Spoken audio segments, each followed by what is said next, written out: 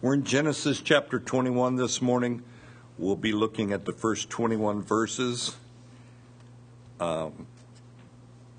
It's a difficult passage as we get into it.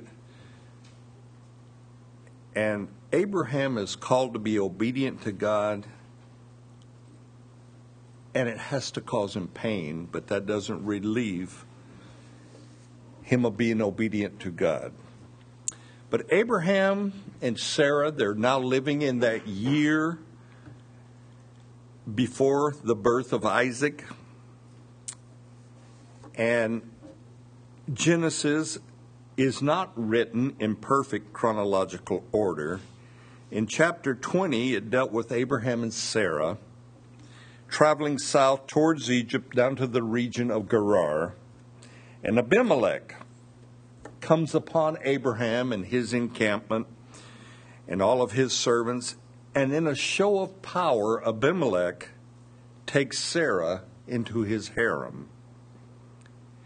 Now, Abimelech is simply another word for king. You could say king versus Abimelech. But in the second part of chapter 21, we will read of a different Abimelech. But Abimelech of Gerar, he has been warned by God in a dream. And he's been told by God that he is a dead man for taking Sarah, Abraham's wife, into his harem. And God makes his point to Abimelech by giving him an incurable disease. That would tend to get your attention. Okay, I've had this dream. But then God gives you this incurable disease, and you go, wow, this definitely was of the Lord. And it gets Abimelech's attention, to say the least. But in the dream, Abimelech goes on and on, debating back and forth with God about how Abraham has deceived him. And Sarah, she went along with this deceit. And Abimelech, he kind of rants and carries on about how innocent he is.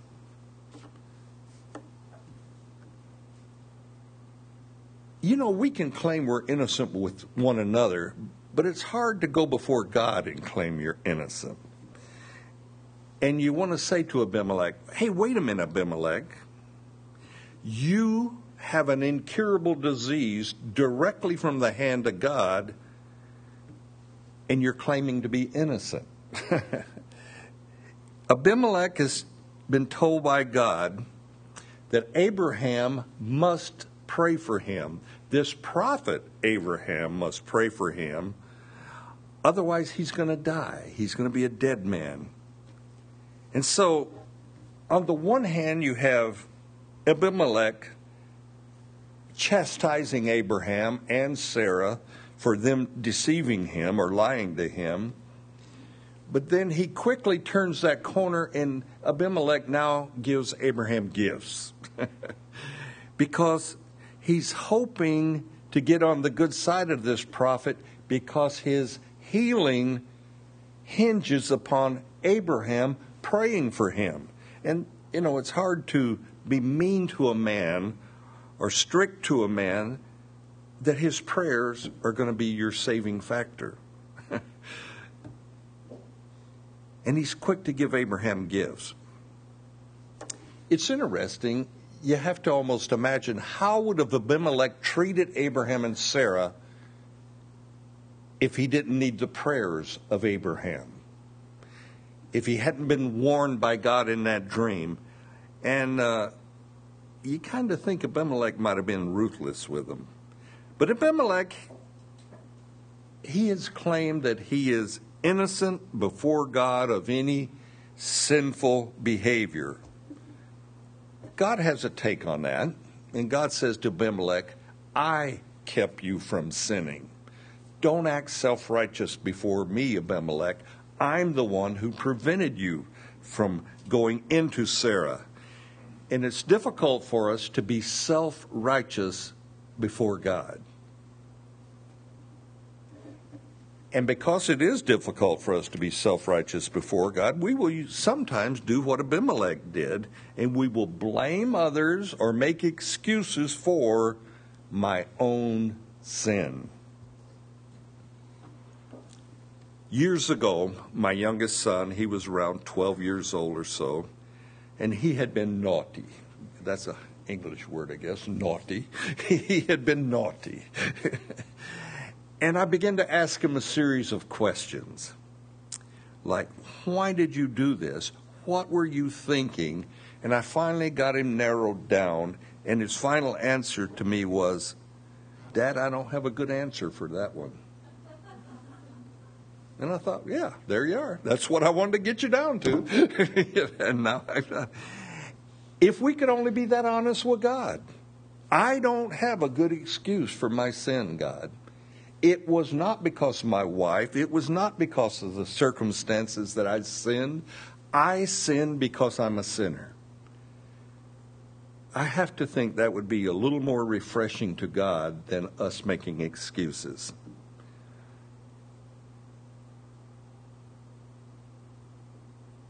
David was confronted by Nathan the prophet when he had committed the sin of adultery and murder against Bathsheba and Uriah.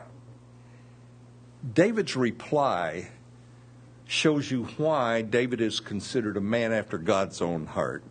And David says, against you, God, and you alone have I sinned. And you see this heart in David that cries out for that right relationship between him and God. The prophet Abraham must pray for Abimelech, and when he does pray for Abimelech, God heals him. And God also heals Abimelech's wives and his maidservants because God had shut up the wombs of all those in the household of Abimelech. And when we look at this, it's easy for us to see that behind the scene there is Satan trying to pollute the lineage of Christ, which will come through Sarah's son, Isaac. And you see Satan trying to get in there and pollute this, the womb of Sarah, and God won't allow it. But in the Old Testament, Isaac, will be born when we get into our passage here, Isaac is a type of Jesus in the Old Testament. Isaac and Jesus have miraculous births. Both were born at God's appointed time. Isaac and Jesus were both named before they got here, before they're born. Both Isaac and Jesus are sons of promise. And both of these babies were a great joy, not only to their mothers, but to their nation. So let's read Genesis chapter 21, 1 through 21.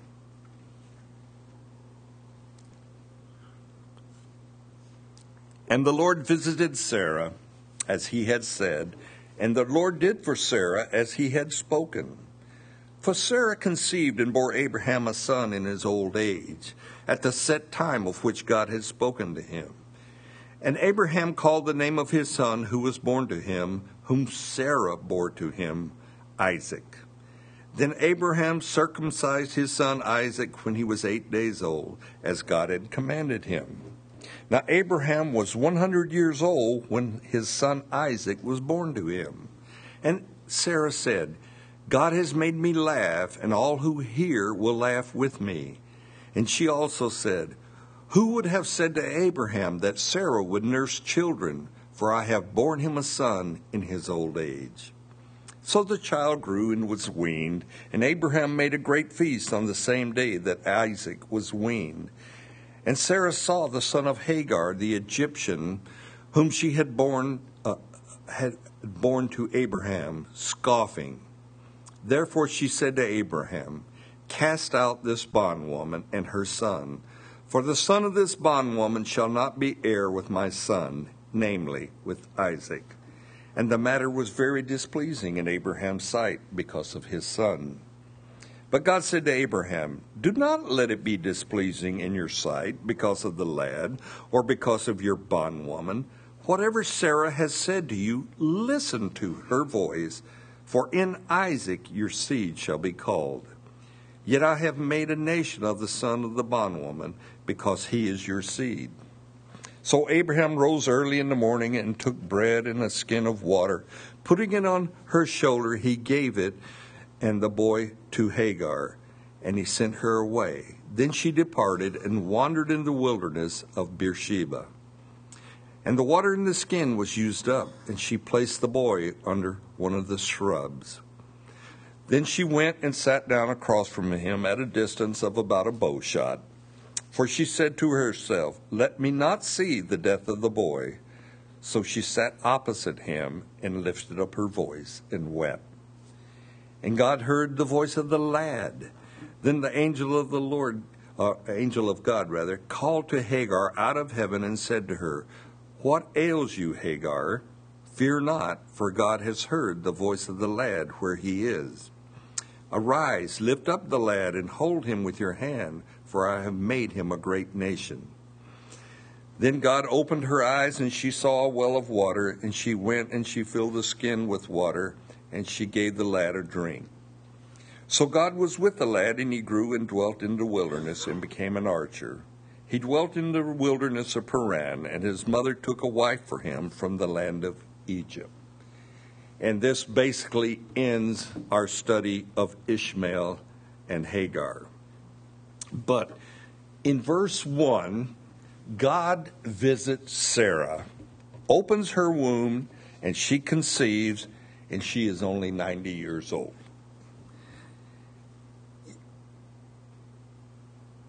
You have to let that sink in a little bit. She's 90, and she becomes pregnant, just as God said she would. God has special plans for Abraham and Sarah and for Isaac, for there to be the parents of a child that's to be a people, a nation separated to God. Through Isaac, the Jewish nation is born. The Jews, they are God's chosen people. They are to be a light to the world. Salvation up until the time of Christ was through the Jewish nation and through the law and through the people. And the Jewish people are to be a light to the world. It has took 25 years for God to get Sarah and Abraham in a position to get them ready to receive the gift of a son.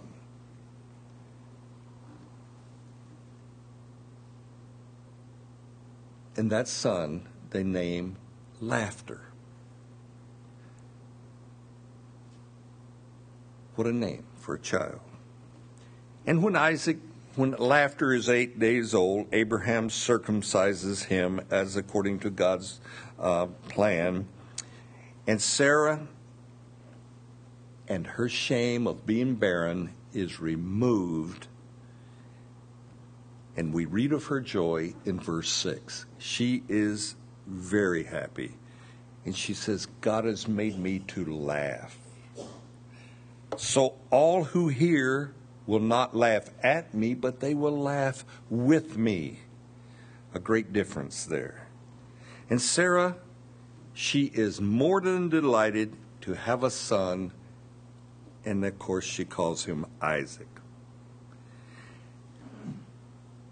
You can't help but wonder, would Sarah have appreciated Isaac if, say, he would have been born to her when she was half of 90, 45?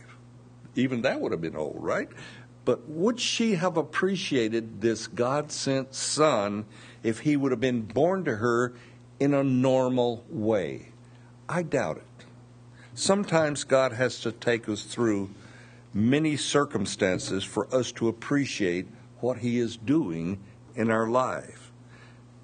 But the birth of Isaac It's removed that stigma, that label of shame that has hovered over Sarah all her life. Because in that culture and in that day, if you were childless, you were looked upon as second rate. And Sarah is extremely happy and proud to be a mother. Verse 7 tells us this. Who would have said to Abraham that Sarah would nurse children? For I have borne him a son in his old age. She's not old. She's only 90. And for several years, the house of Abraham, at least on the surface, appears to be going along okay. But Isaac grows, and it comes time for him to be weaned from his mother, to be weaned from Sarah. And this is a special occasion for Abraham, and he makes a great feast to celebrate the growth of his son, the growth of Isaac. Now, in that culture and in that day, a child would be weaned much later in life than we wean a child today. I honestly read where one commentator said that perhaps Isaac was 12 years old. I said, give me a break. I'm not going for that. But he probably was around 3 years old when he was weaned. We wean much earlier today, but we have Gerber's baby food, don't we? So we're okay. Isaac, again, he's probably about 3 years old, maybe a little older. And it's at this feast that has been thrown by Abraham for Isaac, this party, this joyous occasion that honors Isaac, that Ishmael chooses, wrong time, bad timing Ishmael, he's probably about 16, and he scoffs at Isaac. Ishmael is probably jealous of Isaac, and he perhaps even taunts him as a brother will taunt another brother. And he probably says, why don't you run to mommy, little brother, and see what she has for you? Oh, that's right, you've been weaned. You know how a brother can be. But this is a bad move for Ishmael. For Mama Bear Sarah sees and hears what Ishmael is saying. She sees his scoffing. And she goes right to Abraham and she says, cast out this bondwoman and her son. Ishmael, listen to her words. They're not just iffy, they're strong words. Ishmael shall not be heir with Isaac. Sarah has put her foot down. And here's the problem. Here's the dilemma with this. God is in agreement with Sarah. God is right there with Sarah. Perhaps God is even prompting Sarah to go to Abraham and say this. God wants Isaac and Ishmael separated. The son of the bondwoman will not be heir with Isaac. Now, this devastates Abraham, and we can understand why. This is Ishmael is his son. And in verse 12 we read, God says to Abraham, do not let this be displeasing in your sight because of the lad or because of Hagar, the bondwoman. Don't let it upset you, Abraham. And you go, wow, yeah, how do you do that, God? And then he says, whatever Sarah has said to you, listen to her and do it. For in Isaac, your gift of a son, your seed shall be called. It's in Isaac that the promise comes, Abraham, not Ishmael. So what do we see here? We see sin has come full circle. And here at this feast, this what should be the very joyous occasion of Isaac being weaned from his mother, Abraham receives this devastating news from Sarah and from the Lord. Now we know the story of Sarah. We know that she went to Abraham and offered Hagar, her maidservant, to Abraham for the purpose of producing children, and how Sarah must have regretted that all the days of her life. And we also know that Abraham was more than willing to go into Hagar and be part of this sin. Abraham and Sarah no doubt wish they could go back and undo this whole situation. But here stands Ishmael, and he's scoffing at the child of promise.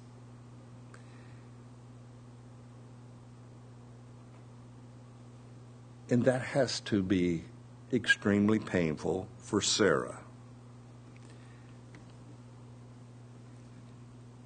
Sarah says, cast her out, her and the bondwoman and her son. And it says, Abraham is displeased. That's probably saying it mildly. But so is God. God is displeased at this because the promised child is Isaac. And here stands the bondwoman's son, Ishmael, scoffing at the child of promise. And how difficult it had to be for Abraham to consider Sarah's words. And not only that, God is behind Sarah's words. The family of Abraham, they're having a meltdown. You can see it. The pain for Sarah is great as she sees Ishmael scoff at her son. The pain for Abraham, he's got to split up his family by the word of God and by the word of Sarah. Hagar and Ishmael, they're also in pain because they're being rejected. They're being cast out. And the pain that is brought about through disobedience of Sarah and Abraham, it all could have been avoided. It never had to be. And now God tells Abraham, listen to Sarah and do as she says. God has allowed Hagar and Ishmael to be part of Abraham's house for a few years, at least probably 16 or so. It was not the best solution. You know there had to be strife there. And now everything has finally come to a head. Hagar and Ishmael must depart. And it tears out the very heart of Abraham. What father could endure this? But it's God's plan. The pain of Abraham is without a doubt overwhelming. And again, I just point this out. This is a graphic picture of sin coming to maturity. Way back, Abraham and Sarah wanted to help God through Hagar, and it was sinful. And now they're paying the price of that sin. But Abraham has one thing. He has God's promise that he will take care of Ishmael. And he will make out of him a nation. And that is his only comfort. The only comfort Abraham has is God will watch out for Ishmael. And for Abraham, up until this point in his life, this is the most difficult trial of obedience in his life. He will later have to offer up Isaac, but right now he's got to offer up Ishmael. And you know it hurts. You know it tears him up. But God, he will take care of Ishmael, and he tells Abraham this. But like any good father, Abraham wants to take care of his own son. And so all he's able to do is give them a skin of water and some bread and send them out into the wilderness, and soon that water and bread is used up. And Hagar, seeing that they're out of water and they're out of bread, she separates herself from Ishmael. She cannot bear to watch her son die, and she goes and puts Ishmael under the shade of a bush. And then she returns a little distance away from it, and she begins to weep. But remember, when Hagar became pregnant with Ishmael, she was full of pride. And it says she despised Sarah. Sarah became despised in her eyes when she became pregnant by Abraham. But now Hagar is weeping and she's full of sorrow. You see, Hagar is not innocent. She's not an innocent victim in this whole scene. Ishmael, he's in his middle teens. He now faces death out in the wilderness, and he's all alone. But Ishmael isn't innocent either. He has scoffed at the son of promise. Now, we make light of that today, perhaps. But it's not a light offense. We happen to live in a world today that scoffs at the living God. You notice it all around you. You Christians don't really believe in the Bible, do you? You wouldn't be that foolish, would you? And we endure scoffing by the world upon our Lord all the time around us, and it is not a small thing. Never take it lightly. Now look at the wording in verse 17. God heard the words, or the voice rather, of the lad, Ishmael. Sarah's weeping, but God heard the words of the lad. And we have the angel of the Lord calling to Hagar, "What ails you, Hagar?" And then he tells her, "Fear not. For God has heard the voice of the lad, and he knows where he is." God has brought Ishmael at a young age to a place of prayer. Ishmael is praying. And he prays to God. He's crying out to God, and God hears him. Angel of the Lord goes to Hagar and tells her, "Go to your son and hold him, for I will make him a great nation." God has the ability, has the authority, the power to change our environment and our circumstances. Look at the change that Hagar and Ishmael have went from Abraham's house out into the wilderness. Now God's about to provide for them. God also has the ability to humble us before himself. God would not let Abimelech act all righteous. He said, "Abimelech, I kept you from sinning. Don't act righteous before me." Ishmael, he knows enough about the God of his father Abraham to cry out to him out there in the wilderness. What a lesson we see here. Young person, parent. We could be in a most desperate or difficult place. We can be out in the wilderness dying of thirst. I recommend cry out to God just like Ishmael did. Cry out to God. Sometimes God has to reduce us down to where he is the only answer to our situation, to our problem. He and he alone can bring a solution.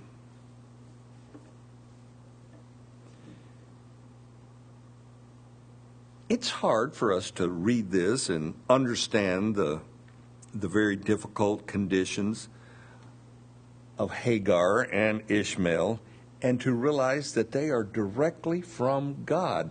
They are out in the wilderness because God said to Abraham, listen to Sarah and put them out. That's difficult. That's hard. That seems cruel to us. But God is working in the lives of Hagar. He is working in the life of Ishmael, totally apart and separate from Abraham. Know this: God works in each of our lives as an individual. There are no corporate salvations. There are no church salvations. We don't come to God as a group. We come to God one-on-one, as always. Just like Ishmael is out there under a bush crying out to God, and God hears him. Abraham, as a father, he had to make an extremely hard and difficult decision to put out his son to obey God, to send Hagar and to send Ishmael out into that wilderness where if God doesn't intervene, they will die. And that had to hurt Abraham tremendously. Sometimes it will appear that God is being hard or difficult or even cruel to us as a believer. And I can only tell you, as a Christian, as one of God's children, you too will have to make difficult decisions in life where nobody understands except God. You will be misunderstood. But know this: God is very capable of protecting and providing. It seems like all we see is severe pain in this whole story. And we're prone to think that God's requirement for Abraham to put out Hagar and Ishmael, well, it's too hard, it's too difficult. But God makes no apology for doing it. We don't read in God felt bad because he had to tell Abraham to. No, we don't read that for a moment. God makes no apology for judging sin. And that's what it comes down to. And he makes no apology for doing what is right. So I encourage you, never shrink back from the difficult decisions that you will have to make in life. As a parent, you have to make difficult decisions with your children sometime. Don't shrink back from it. Embrace it. Because God is wanting to work in that child's life just like God wanted to work in Ishmael's life, apart from Abraham. And there he is out in the wilderness, and Ishmael is crying out to God, and God hears him. And Ishmael, he's a ripe old age of 16, probably, right around 16. And God has told him, put him out. Wow. That's tough. It'd be tough for any father to do this. But by faith and obedience to God, Abraham obeys. And we know that God heard the cries of the lad out there under a bush. And God has promised to bless him. And God has promised to make him into a nation. And then we see God's provision. Hagar's eyes are opened, and she discovers that she is by a well of water out there in the desert. Why didn't Why didn't Hagar see that water before? I think God created it just for her. Said, here, I'll give you a well of water. I will provide for you, Hagar. And we see God providing for Hagar and Ishmael just by bringing forth a stream of water, a well of water. Ishmael goes on, he does become a nation. Ishmael, it says he learns to be an archer, therefore he provides for his mother. And then the story, Genesis basically leaves Hagar and Ishmael. But know this, God provided for them. And it's interesting to me that God would hear the prayers of Ishmael and provide for him. It's interesting because Ishmael is the son of the bondwoman. Not supposed to be, quote unquote, a believer, but God takes care of him and provides for him. That's encouraging because as believers, God will take care of you. You may have to make some difficult decisions. You may have to go against the flow. You may have to go to an area where no one understands what you are doing. I have been told in my life, when I tried to explain to someone that I was trying to follow God, they said, God didn't say that to you. Well, thank you very much. I thought he did. I was under the illusion he had spoke to me. And God proved himself to be my provider. I can only say to you, people are not going to always understand the stand you have to take, the difficult decisions you will have to make, perhaps as a parent, perhaps as a student, perhaps as just being a Christian in everyday life. We will be misunderstood. It's that simple. Don't let it sway you away from being faithful to God. Amen? Amen. Let's pray. Let me get you to stand and we'll pray. Father God, we see as we read this story about the pain that sin brought about in Abraham's life and Sarah's life and Hagar and Ishmael and all those involved.